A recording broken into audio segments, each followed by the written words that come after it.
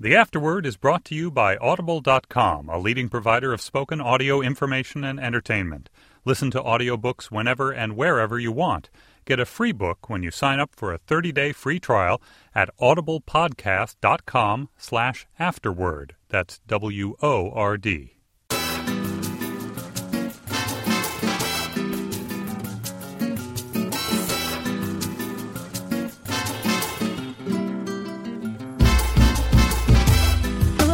Thomas, welcoming you to The Afterword, a Slate podcast in which I talk with the authors of new non-fiction books. My guest today is New Yorker staff writer and CNN legal analyst Jeffrey Toobin, whose book The Oath, The Obama White House and the Supreme Court has just been published by Doubleday. Jeffrey, thank you so much for coming into the Slate studio to talk about it. Good to be with you. Now, I found this book fascinating, as I did The Nine, your earlier book on the Supreme Court. Now, the title of the book, The Oath, comes, of course, from the strange botching of the presidential oath on January 21st, 2009. I, Barack Hussein Obama, solemnly swear. I, Barack Hussein Obama, do solemnly swear. That I will execute the office of President to the United States faithfully. That I will execute the office of President of the United States. The office of President of the United States faithfully. And will, to the best of my ability. You have some fresh reporting about how those things got messed up in the book. So tell us what happened and whether it really mattered. Well, it's such a strange story. This is one of the reasons I like being a journalist, is that, you get to watch news happen, but then one of the downsides of being a journalist is that the circus moves on very quickly and people don't follow up. And I decided to follow up with what the heck happened with this oath, because no one had ever really done that. And I found out that at least some of the criticism of Chief Justice Roberts was highly unfair, that he had somehow not prepared or blown it off.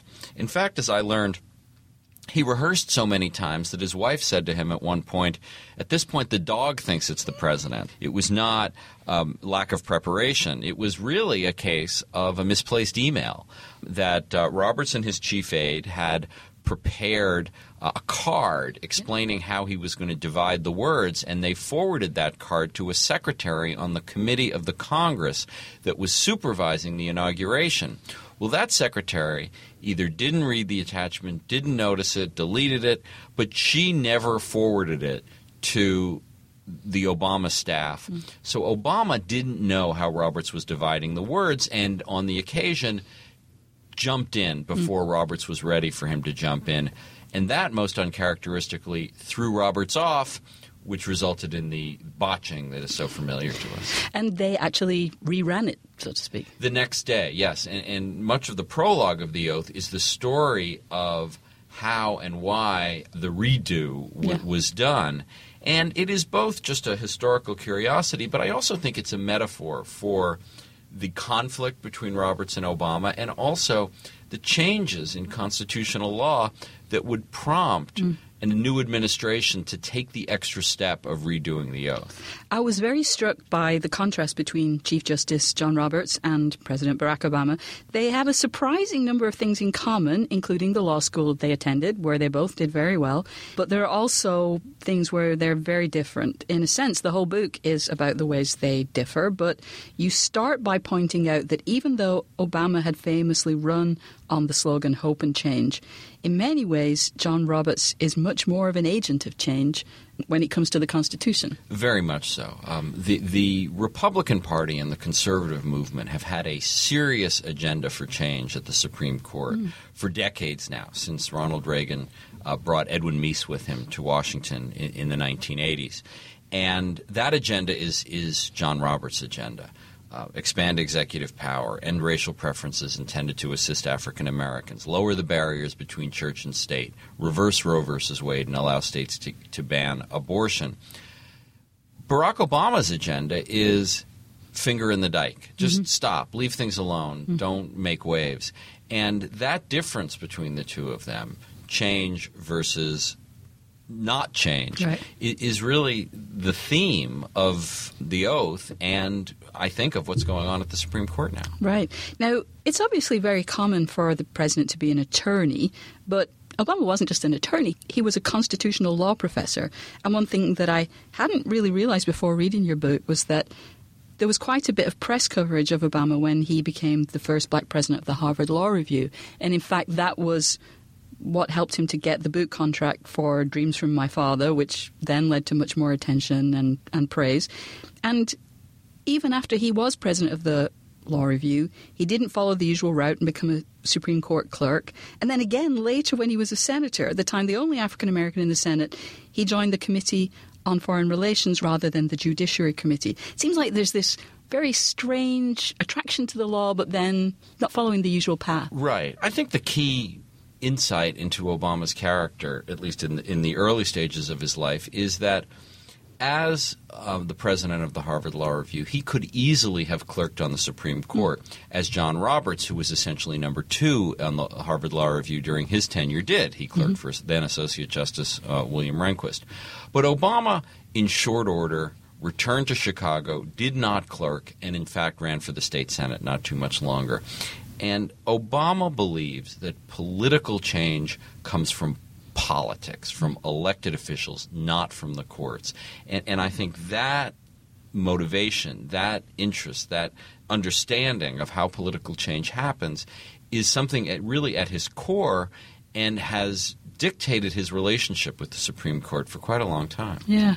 Obama had a relatively brief career in the Senate, but he got to vote on 2 Supreme Court justices' confirmation votes, and he voted against Roberts and Alito. Why did he vote the way he did? And is that something that the justices think about after they're on the court? Do they nurse grievances against the people who voted against them? Well, I think it varies by justice and it varies by senator. What's most interesting about Obama's votes on Roberts and Alito is how much he struggled with his vote on John Roberts. He liked John Roberts. He thought Roberts was a fair, intelligent judge. But Obama was talked out of voting for him really on political grounds. He said, hey, Democratic primary voters do not want to hear that you voted for George W. Bush's candidate for Chief Justice. But what's interesting is that the day after he voted against Roberts, Obama wrote a post for Daily Kos, the liberal blog, and said, you know, there's some Democratic senators who voted for Roberts. Don't hold it against them. I understand why they did what they did. Roberts, I think, is very wise in the way of politics, and I don't think he held it against Obama at all. Alito's somewhat different. There is a real clear animosity between Samuel Alito and Barack Obama. It was reflected in Obama's vote. It was reflected in Alito's failure to attend the courtesy call that Biden and Obama paid at the Supreme Court before the inauguration. It was reflected in Obama's attempt, later successful, to overturn the Lilly Ledbetter decision, which was written by Samuel Alito, and it was most vividly expressed during the State of the Union in 2010 when Obama and Alito had a face-off over Citizens United. Right. Well, we'll get to both of those cases in a little minute, but in the book you provide sort of profiles of the justices and their various routes to the court, and I was very struck that Justice Ruth Bader Ginsburg had a legal career that at this point would almost certainly be considered too extreme for confirmation. And certainly it was very different from the 2 justices whose confirmations you describe in the book, Elena Kagan and Sonia Sotomayor. Am I right about that? And again, does that matter? Oh, I think it matters a lot. And I think, unfortunately, the Supreme Court confirmation process has become so tense and politicized that large numbers of highly qualified potential justices are now excluded. Ruth Bader Ginsburg was head of the American Civil Liberties Union's Women's Rights Project. She was a pioneer litigator. She had argued and won some of the most important women's rights cases before the Supreme Court. And she was confirmed in 1993 with 90-plus votes. Both her nomination and certainly that kind of confirmation are inconceivable today because of what the process has become like.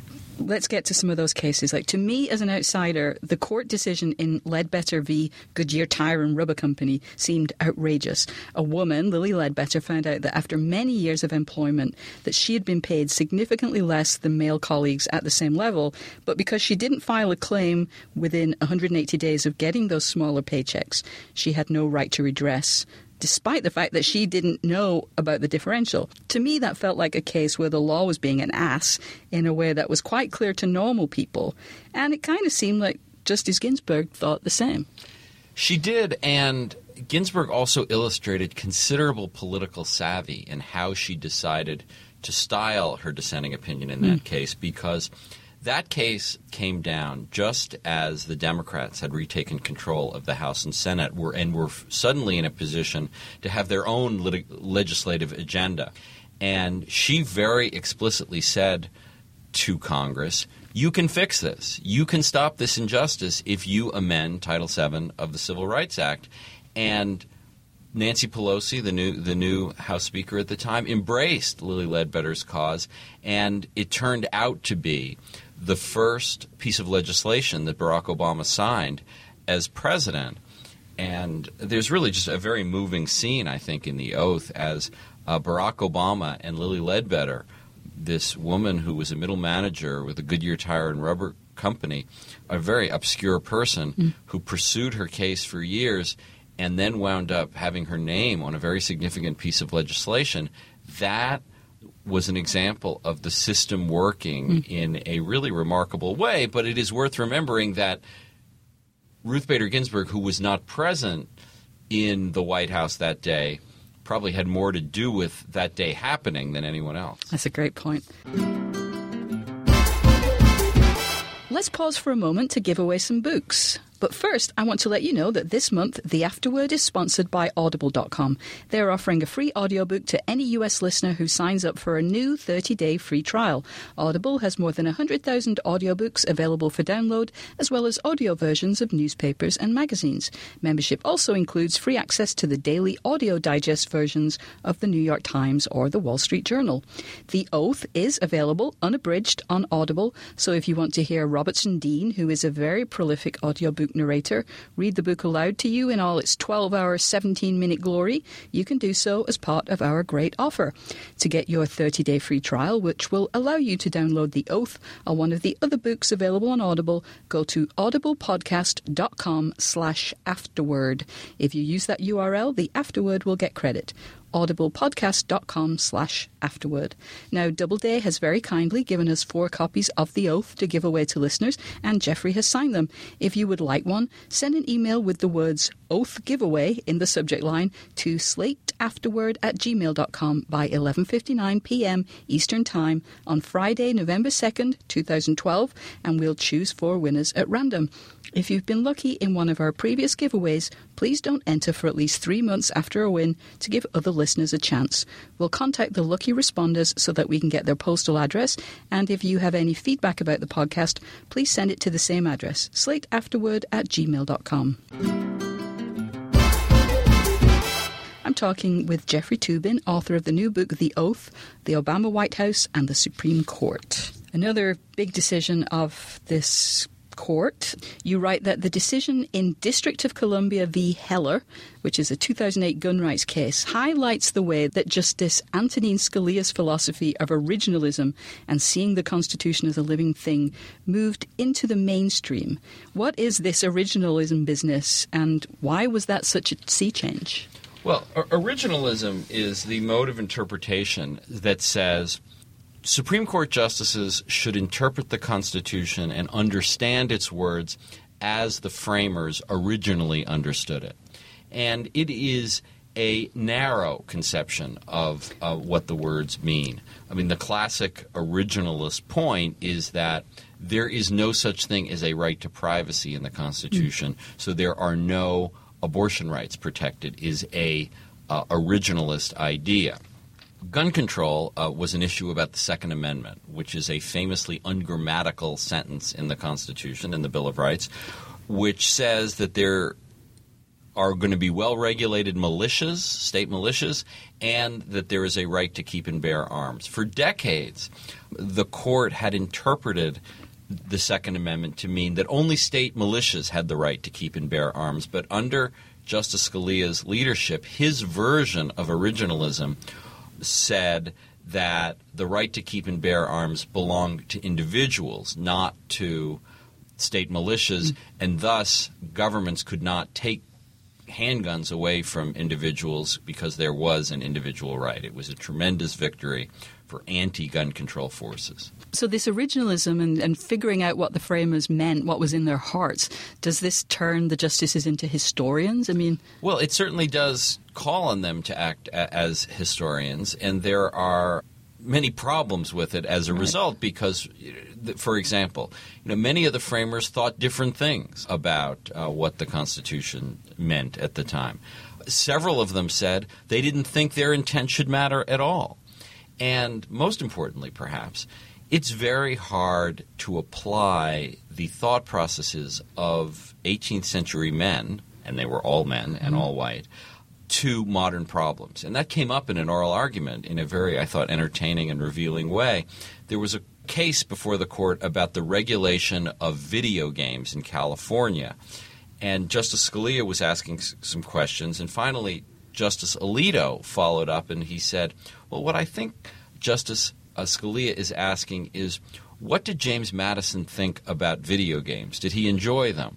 And it was really a zinger at Scalia because, how can you possibly think the framers had anything to say about video games? And certainly that is true about wiretapping and about searches and seizures of cars and drone strikes overseas. The world is a very different place, and if you were going to pin your hopes on determining what the framers thought in any given case, it can be very difficult. Indeed. I was struck by something that you wrote about the stakes in the case that became known as Citizens United. You say, at its heart, Citizens United was a case about Republicans versus Democrats. And you also say that Chief Justice Roberts decided to help the Republican Party. What do you mean? And we all know now what this case has wrought, but what was going on there? Well, Citizens United was a great constitutional epic in the Supreme Court. There were so many moving parts to the case. So many justices had turning points in their lives because of that case. But at its core, Citizens United is about deregulating American campaigns, allowing people and companies with a lot of money to give more money. That's what the case is about. And if you deregulate American campaigns, you help Republicans. Period. I mean, that is the effect of the Citizens United decision and that whole movement towards deregulating campaigns. No, that's because the Republican Party is the party that attracts the big money. Correct. Exactly. It's very difficult to determine the intent of Supreme Court justices when they rule in any given way. And I don't specifically say that any of the conservative justices, the 5 in the majority in Citizens United, did it because they wanted to help the Republican Party. But we should all be clear that they did help the Republican Party, regardless of what they intended. Right. I was amazed to read that Justice John Paul Stevens' last day on the court was also the morning after Justice Ginsburg's husband, Marty, had died, and she still went to work, read an opinion in a clear voice, though apparently Justice Scalia wept during the announcement of Marty's death. Okay, yeah, they get 3 months off in the summer, but there is something astonishing about the justices' work ethic, isn't there? Especially since some of them are quite advanced in years. There are now 4 justices in their 70s. Ruth Ginsburg is now 79. But, one of the things I have always tried to do in the 9 first and now in the oath is to portray the court as what it is, an institution made up of human beings who have complicated lives. And Ruth Ginsburg and Marty Ginsburg had one of the great marriages I have ever heard about. They were very different. Ruth Ginsburg is rather shy and retiring. Marty Ginsburg was loud and funny and a great chef and a great entertainer. And his death was, of course, deeply traumatizing to his wife. But I think it speaks to Justice Ginsburg's sense of duty that he died on a Sunday, but she was at work on Monday. It speaks to her level of dedication to her work. Absolutely. So when Elena Kagan was appointed to the court, she became the 3rd Princetonite and the 4th justice from one of the New York City boroughs. There's only 1 Protestant on the court right now, so certainly there's more room. No more Protestants. 0. No. John Paul Stevens left. Oh. And Elena Kagan replaced him. Right. So it's 6 Catholics and 3 Jews. So there's some religious diversity, but it's not exactly representative of the United States.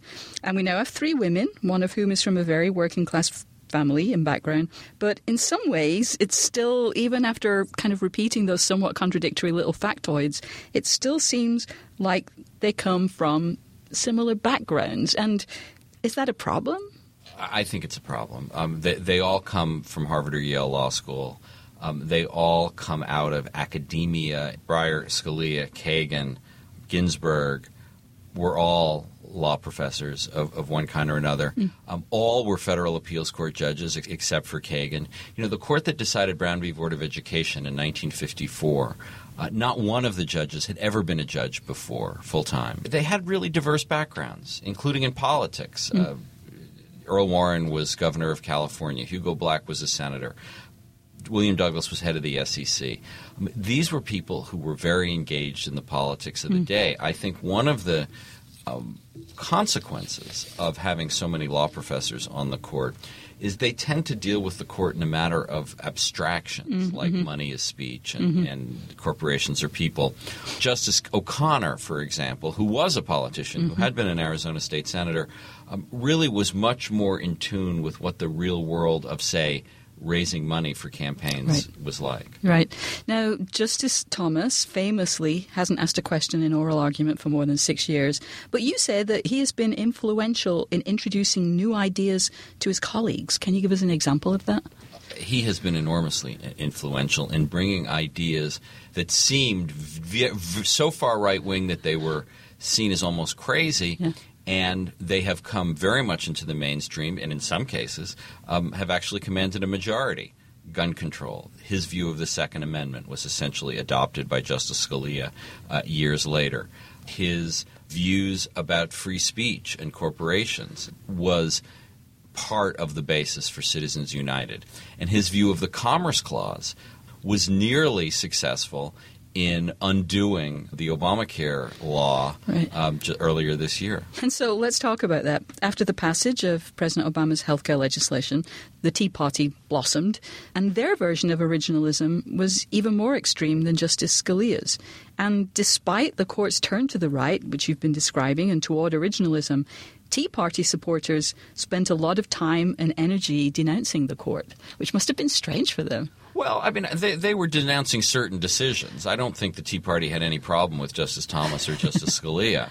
You know, one of the things that I think liberals don't do enough is recognize the power of ideas in the conservative movement. And, you know, you can quarrel with how Tea Party conservatives interpret the Constitution, but they do, and they take it seriously, and they have really invested in a worldview about the Constitution, which liberals have somewhat neglected in recent years. And I think that has had a real consequence that conservatives are winning the public war of ideas about the Constitution. So, again, this last case that you explore in the book is officially called National Federation of Independent Business versus Sebelius, and it's the court's consideration of Obamacare. And given that much of the argument focused on the constitutionality of the government mandate, it was good to be reminded, as you did in your book, that the mandate essentially came from the insurance companies. You write, Obama recognized that the insurance industry would not cooperate in the reform process unless there was a mandate. And a healthcare mandate had existed before, had never previously been considered controversial. Again, a sign of the change on the court. Yeah, I mean, it's really an extraordinary story, the story of how the individual mandate, the requirement that individuals buy insurance, went from being a conservative idea, came out of the Heritage Foundation, endorsed by Newt Gingrich, largely as an alternative to Bill Clinton's health care plan, how that evolved into an Obama proposal that the Republican Party as a whole denounced as unconstitutional and nearly was overturned in the Obamacare decision last June. And in that decision and in that consideration, the justices devoted 6 hours to the arguments about the health care reforms, which you cover in very fascinating detail. But the decision was based on, again, something that seems to me, an outsider, to be pretty abstruse principles. And Justice Roberts famously changed his point of view between the initial vote of the justices and the final decision. I know it's a big case, but can you kind of talk us through it and what went on during their deliberations? Well, just to illustrate how unusual this was, Chief Justice Roberts had never, in his tenure as Chief Justice, sided with the four liberals in a 5-4 case. There had never been a split of the court in that way.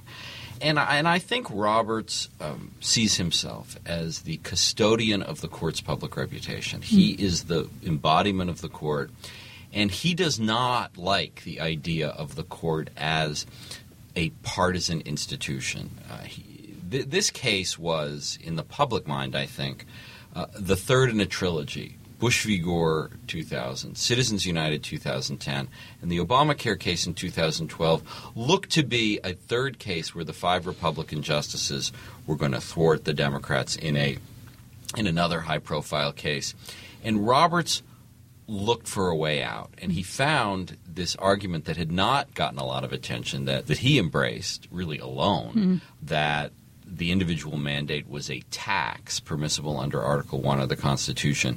Because the legislature has the power to pass taxes. Pass taxes, right. It was, in my mind, a thin justification, but certainly the correct result, and it did succeed in taking the court off the agenda in this political year, and I think made Roberts bulletproof for accusations of political partisanship probably for decades. Right. Now, I know that in your book you would never do anything as crass as this, but I can ask you, can you just kind of give an evaluation as if you were on a football show, assessing the quality of the coach of the Green Bay Packers? How has Justice Roberts done as head of the Supreme Court? Has he performed well? Oh, he's brilliant. He is a fantastic spokesman for what he believes in. He is very conservative. So you can't separate the quality of his work as a craftsman from the political views underlying it. And I certainly don't agree with all of his political views. But in terms of his skill at the craft of being a judge, particularly his writing ability, I think he's in the very top rank of justices on that court. Now, you conclude that the Republicans care a lot more about the courts and legal issues than Democrats do. Is that a problem for the Democratic Party, and is there any indication that that might change? I don't see any indication that it's changing. Barack Obama is a paradoxical figure. He is someone who is very knowledgeable about the court, but he has not devoted much political capital to it. He has not even nominated all the lower court judges that he could. And the ones he did nominate have been obstructed on a unprecedented scale by Republicans who care about this. But Obama has not really fought back much. If he's reelected, I don't anticipate a major change. Perhaps he'll be somewhat more aggressive. But, as I said earlier, he's someone who thinks change comes from the elected officials, not from judges. And his neglect, I think, is understandable as a reflection of that. That was Jeffrey Toobin, whose new book, The Oath, The Obama White House and the Supreme Court, is available in bookstores now. Thank you so much, Jeffrey. That's fascinating. Thank you.